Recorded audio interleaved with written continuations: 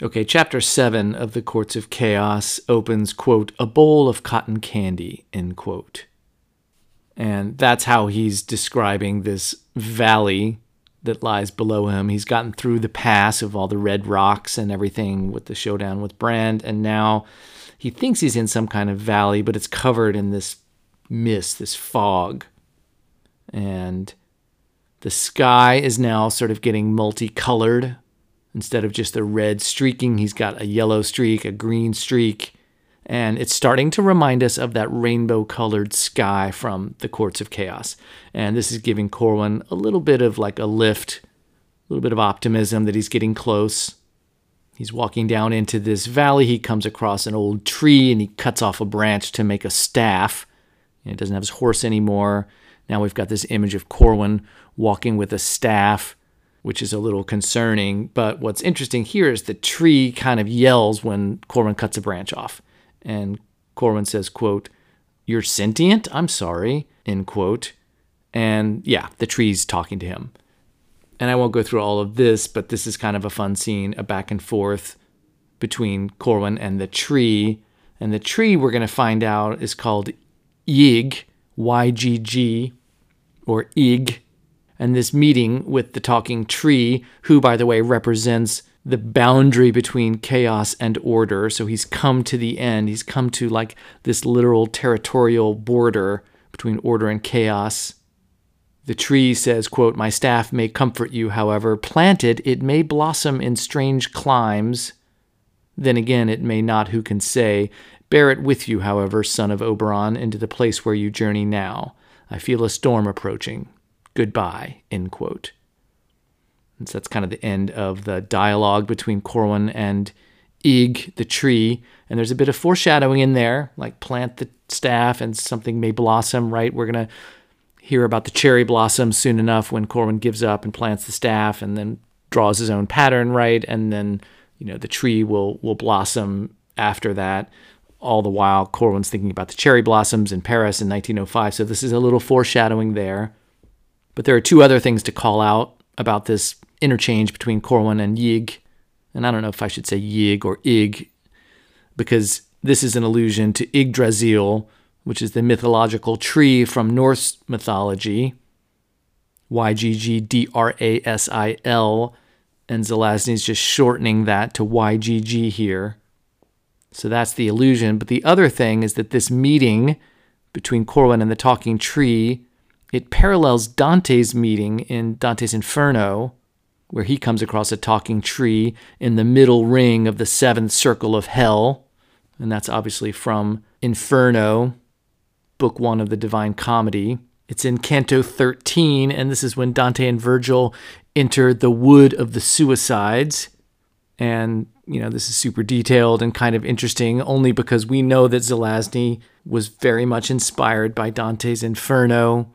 Dante Alighieri, the 13th century poet, along with Shakespeare and other classics. And so this is a pretty specific reference in the Wood of the Suicides. Basically, as the mythology goes, people who kill themselves spend eternity in hell, and they spend it sort of transformed into these trees. And Dante comes along and he actually breaks a branch off of one of the trees, and it yells, "Why do you break me?" And there's blood coming out of it, and Dante is kind of horrified by this, and Virgil's there, and they get the guy, the tree, to tell his story of like what happened to him in the real life, why he killed himself, and that's sort of like how Dante's Inferno goes. They're always coming across these damned souls and getting them to tell their story.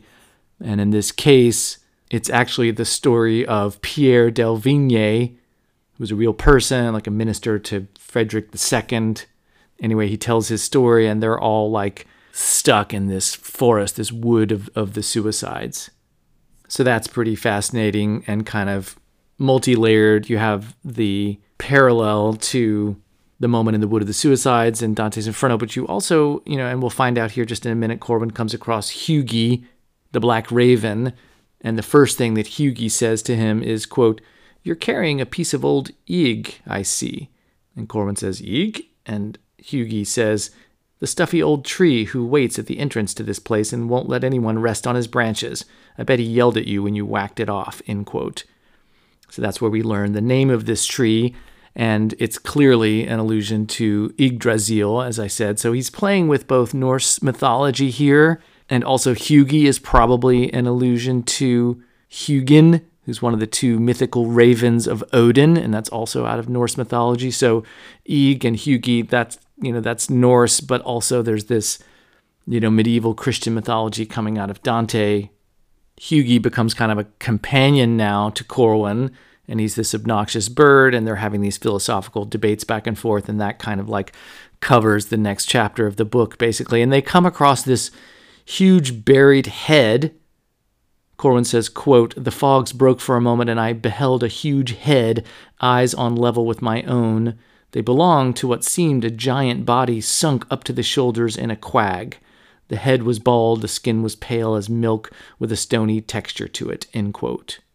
And that also conjures up Dante's Inferno, the ninth circle of hell, the worst of the sinners. The damned souls reside there in the ninth circle alongside Satan, the fallen angel. The ninth circle, by the way, is treachery. And as a quick side note, this is where traitors go to spend eternity. And it's a really interesting insight into Dante's view of morality, and kind of like really what he's trying to say with the whole thing is like even worse than lust, gluttony, greed, avarice, all these things. Those are actually kind of sins of the flesh, but it's really these kinds of sins, betrayal, treachery, the traitors, they're actually the worst of the worst because their sinning really hurts other people.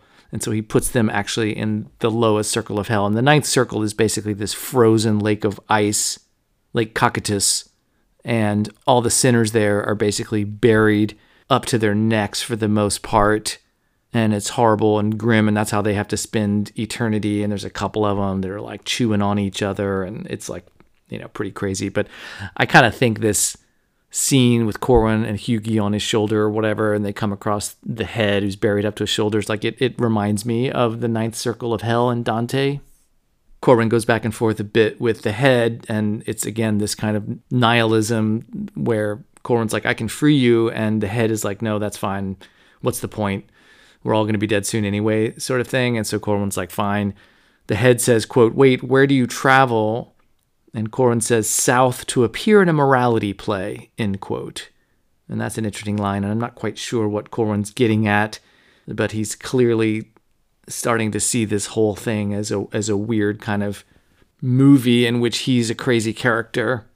There's more philosophical back and forth, some kind of sophistry between Corwin and Hugi. They're talking about the absolute. And eventually they get to this plain. And Corwin calls it a smooth, level place, almost paved seeming, though strewn lightly with sand. And there's some dancers here, and that's kind of creepy. And again, I'd love to just see all of this brought to life with concept art and production design. It's just a super trippy final lap of Corwin's journey to chaos. These weird human figures sort of garbed in, quote, courtly attire, treading to the slow measures of invisible musicians, an intricate and lovely dance they executed. I halted to watch some of it, end quote. And Hugi the bird says they're dancing to celebrate Corwin's passage. So again, it's sort of the prophecy, and everything that is happening to Corwin now is part of his own subconsciousness sort of brought to life.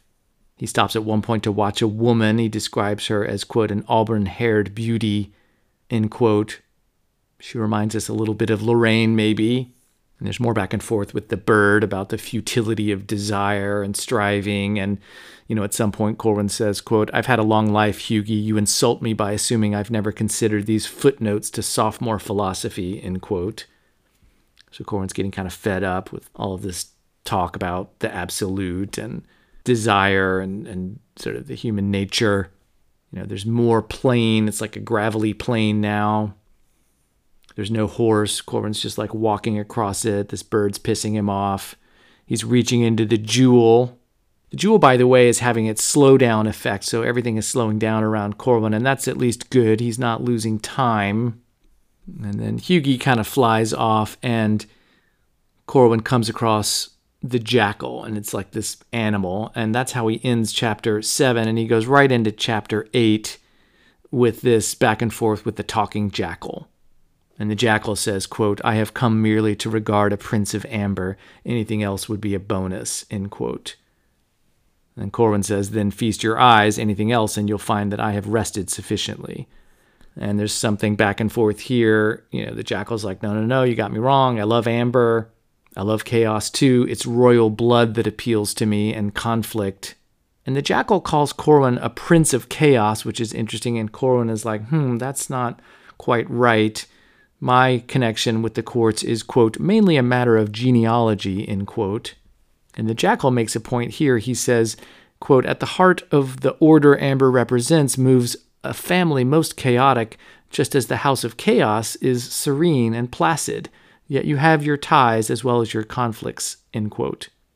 And I think that's kind of an interesting jumping off point as well for the Merlin Chronicles. And that'll get pointed out in those books as well, that in some ways amber seems more chaotic than chaos, and in some ways chaos seems more serene and ordered than amber. Anyway, there's an interesting bit of dialogue back and forth between Corwin and the jackal.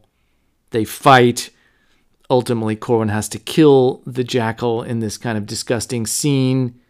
And the jackal's thrashing and vomiting, and he says the smell is overpowering, and it's all kind of gross and disgusting. And the last line from the jackal is, quote, "It would have been so fine to eat a prince of amber. I always wondered about royal blood," end quote. And then the thing dies. And what is it about the jackal, by the way? At this point, Zelazny's being so clever and sophisticated with mythology, with poetry, with his literary references and allusions, that he's got to be choosing the jackal for a reason.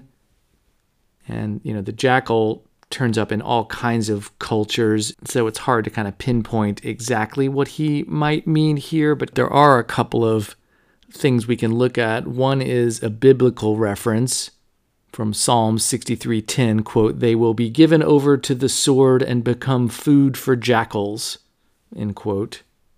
And in this kind of spiritual sense, the jackal represents one who's worldly cunning and indifference to the plight of others, a trickster of sorts. The Dominican Friars website talks about the jackal as a biblical reference. They say, quote, "The jackal waits and watches, and when the time is opportune and the risk slight, he pounces. His aim is survival at any cost," end quote. But there's also jackals in Egyptian mythology. Hinduism as well associates the jackal with Kali, the goddess of death and destruction.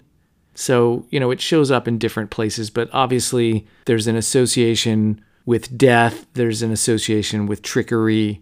They're obviously scavengers, and Zelazny's drawing upon that quality of the jackal here. And it's just yet another cool, crazy character. Obviously, at this point in Corwin's journey, animals are sentient, trees are sentient. He's having conversations with birds, with jackals. Like, we're just in a totally different kind of world now. Anyway, Corwin presses on. He's getting a little bit despondent. The bird comes back. He's walking, and he comes across this wasteland. And, he thought that he was going to climb over this sort of ridge and look out and see that he'd arrived at the Courts of Chaos. But in fact, when he gets over, he sees, quote, "a great wasteland which commenced somewhere below the farther lip of the plateau to sweep on for at least 40 miles before butting up against another range of mountains. And far off to the left and still running strong went the Black Road," end quote. And this is sort of Corwin at his most despondent moment. He thought he was close, but in fact, there's just like an endless amount of wasteland and more mountains, and he's never going to get there. And Hugi's being kind of a jerk. "Oh, I could have told you that was there. Why didn't you just ask me?" And Corwin is like, "I can't do it. I can't beat this thing. I failed." And he's ready to give up, but he finally comes up with this new plan. And he says, quote, "If Dad failed, I've got to attempt something that Bran tried to convince me only he could do. I have to create a new pattern, and I have to do it right here," end quote. And Hugi the bird is like, "Are you kidding me? You can't do that. If Oberon couldn't do it, you couldn't do it. The best thing you can do is just give up and give yourself over to the absolute And Corwin says, quote, "As for me, I must try, for so long as there is breath within me to raise up a pattern against it, I do this because I am what I am, and I am the man who could have been king in amber," end quote. And Hugi says, quote, "I'll see you eat crow first," end quote, and that's kind of fun. He bows his head. Corwin reaches out and twists off the head of the bird, saying that he wishes he had time to build a fire, and he's basically going to eat Hugi to give himself a little bit of strength before he sets about inscribing his own pattern. And it's just kind of awesome and unexpected, but in some ways it makes sense, and we've all been sort of like waiting for this moment for Corwin to rise up and do something awesome, and he does. And that's the end of chapter 8, and chapter 9 starts, quote, "Cassis and the smell of the chestnut blossoms. All along the Champs-Élysées, the chestnuts were foaming white. I remembered the play of the fountains at the Place de Concorde, and down the Rue de la Seine, and along the quays, the smell of the old books, the smell of the river, the smell of the chestnut blossoms," end quote. And he's remembering 1905 in Paris on his Shadow Earth, and he doesn't know why. He doesn't know why he's suddenly remembering this time, but we just get a lot of references. The Comédie Française, he's talking about the different cafes he used to go to, and it was just a time when he was super happy, and for some reason that's coming up, and that's his mindset as he goes to inscribe the new pattern. He sticks the branch from Ig, the tree, into the ground, and he leaves it there as he starts to inscribe the pattern. And he starts with a big perimeter, right? And then he's going to be circling in through the center. And, I won't go through all of this. Again, great writing from Zelazny, a lot of just visual, narrative, poetic stuff. He's turning left, right. He's remembering all these times. He's remembering people. And eventually the storm comes up to the edge of the pattern that he's drawing, and it starts kind of parting and wrapping around it. So the pattern's going to hold. He goes back to his kind of like flashbacks. The Tuileries Gardens, that's a specific reference to a place that sits between the Louvre and the Place de Concorde. So like he's got his map of, that part of Paris all worked out. He then talks about Berlin in the 20s and the Pacific in the 30s. So there's a couple more references now that help us put together the Corwin timeline. The Pacific in the 30s, by the way, stood out to me. That one's just a bit of a weird break in Corwin's timeline because we know, Paris 1905, then he goes to Berlin in the 20s. We know he's in Vienna. There's references to Zurich and eventually Poland. He's kind of like throughout, the build up to World War II, there in those countries. And so when he says Pacific in the 30s, it's a bit weird because he's just going to go there and come back to Europe. But, it's fine. It makes sense. Corwin's a world traveler. We'll have to go along with it. But I do think it kind of breaks the narrative of Corwin in Europe, his discussions with Freud and, all of that stuff, and the Bertolt Brecht play. And, you just kind of pictured him there pretty much throughout the 30s and 40s. But no, he takes this side trip to the Pacific. We don't get any more details about it. He's back to Paris, the Pont Neuf, the Rue Rivoli. He talks about the Luxembourg Gardens. He's very nostalgic about Shadow Earth in this section, and even says that it ranks with his Avalon and that he'd kind of almost forgotten how much he loved it. And then there's a little bit more of this life flashing in front of him kind of stuff. He's making references to the head and, all the other people he's been talking to. All these faces and voices, by the way, they're sort of like mocking Corwin. They're rising up around the perimeter. They're shouting at him. They're trying to distract him to get him to stop. You can't do it. They shout, "Mad, mad, mad." And there's these voices, and you can just totally imagine the audio of all of this, as well as what a cool scene it would be. Corwin's essentially doing something that nobody thinks he can do. He's standing up against, everything, both amber, the pattern, chaos, his own subconscious, his own self-doubt, and he's fighting against all of it to create this safe harbor of order, survive the storm, to have something of order left in case Oberon failed and there's nothing else out there. Then he'll start a whole new universe right here. And it's pretty crazy. There's a section that's a kind of gratuitous recapping of everything. You know, he goes back to his escape from Greenwood and tricking Flora and then Random and, you know, journeying back to Amber and the flight to Rebma. And he just kind of goes over all that again with Eric, the Black Circle, eventually Benedict, Dara, Brand, and so forth. So that's kind of gratuitous, but it's a good little recap. He reminds us at one point, quote, "I knew somehow that if anyone else were doing it, it would be a different pattern emerging," end quote. And that makes us think about Dworkin and how the universe we all live in is the way it is because of Dworkin, and now this new universe is going to be from the personality of Corwin, whatever that means. Anyway, he pushes through. There's more. He talks about the jewel. Like, it's just the whole description of inscribing this new pattern. And in the end, he's done it. He's standing in the middle of his new pattern. Quote, "Come whatever may, there was a pattern, and it would endure," end quote. And then, all of a sudden, Bran shows up. And it's super depressing. He punches Corwin, who falls over, and then he kicks Corwin in the stomach, right? And it is a gut punch.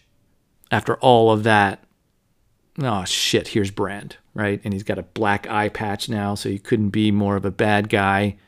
And Brand says, quote, "Well, you've done it. I did not think you could. Now I have another pattern to destroy before I set things right. I need this to turn the battle at the courts first, though." He waved the jewel.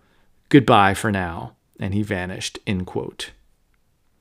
And poor Corwin, he's just there. He's like lying on his stomach, and he says, quote, "Waves of blackness rose and fell like a surf within me, though I did not completely succumb to unconsciousness. A feeling of enormous despair washed over me as I closed my eyes and moaned.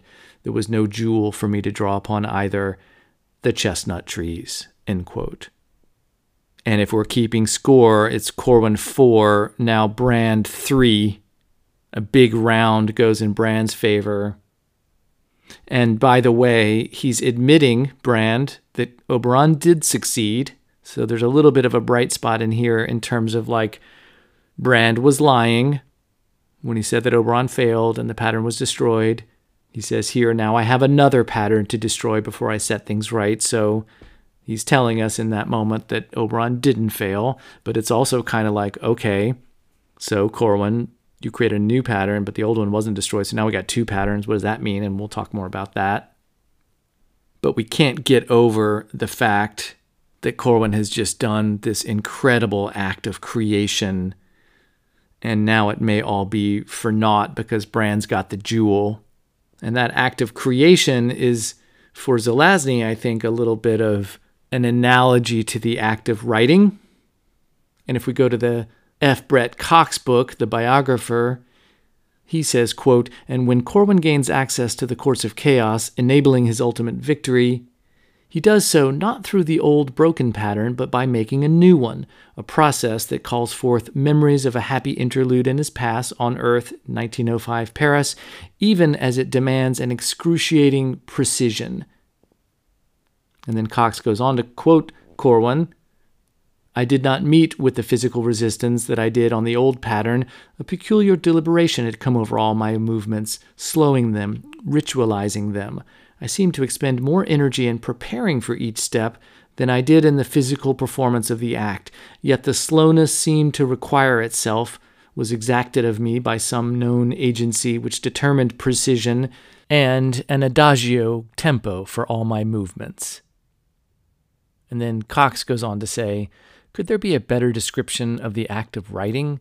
If Zelazny began the Chronicles of Amber struggling to find his preferred artistic path, he ended the series' first half with a reminder of the difficult requirements of both creative process and practical accommodation, and, arguably, a more mature vision of both. For Corwin, if Amber is not what you thought it was, it is still worth preserving.